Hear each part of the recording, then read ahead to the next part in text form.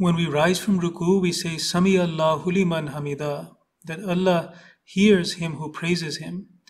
And there's a reason why these words are said at this particular point in our prayer.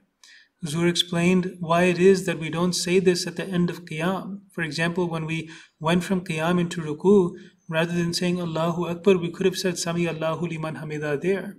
However, Huzur explained that as long as we were praising Allah Almighty in Qiyam, then we were only putting our praise in words. We did not put any action behind it.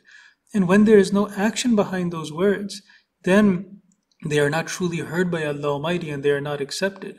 So the word of Samiya also means that He accepted it or He answered it. And Sami Allahu liman hamida means that God accepted the praise of him who has praised Him. So this is a great glad tidings. It is good news that the praise that we have done in Qiyam and also in Ruku has been heard and has been accepted by Allah Almighty.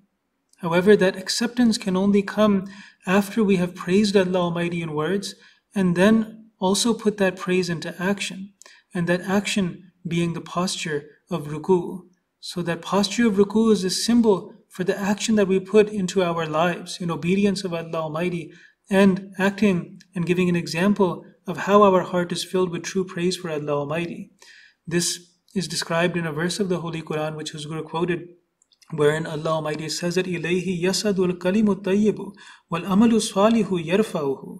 This means that उसी की तरफ पाक कलमा बुलंद होता है और उसे नेक अमल बुलंदी की तरफ ले जाता है, which means that our good words or our pure words ascend to Allah Almighty, but it is our good actions which raise those good words towards Allah Almighty. Huzur said that it is like a motor that is working behind our good words, and that is what causes it to ascend. So this is a principle that applies throughout our lives, and it is a principle that is taught to us repeatedly in the observance of prayers, that lip service by itself is nothing, but action, even the symbol of action in prayer, is what results in the glad tiding of Sami Allahu liman hamida, that Allah has heard and has accepted the praise that you have done in your Qiyam and in your Ruku.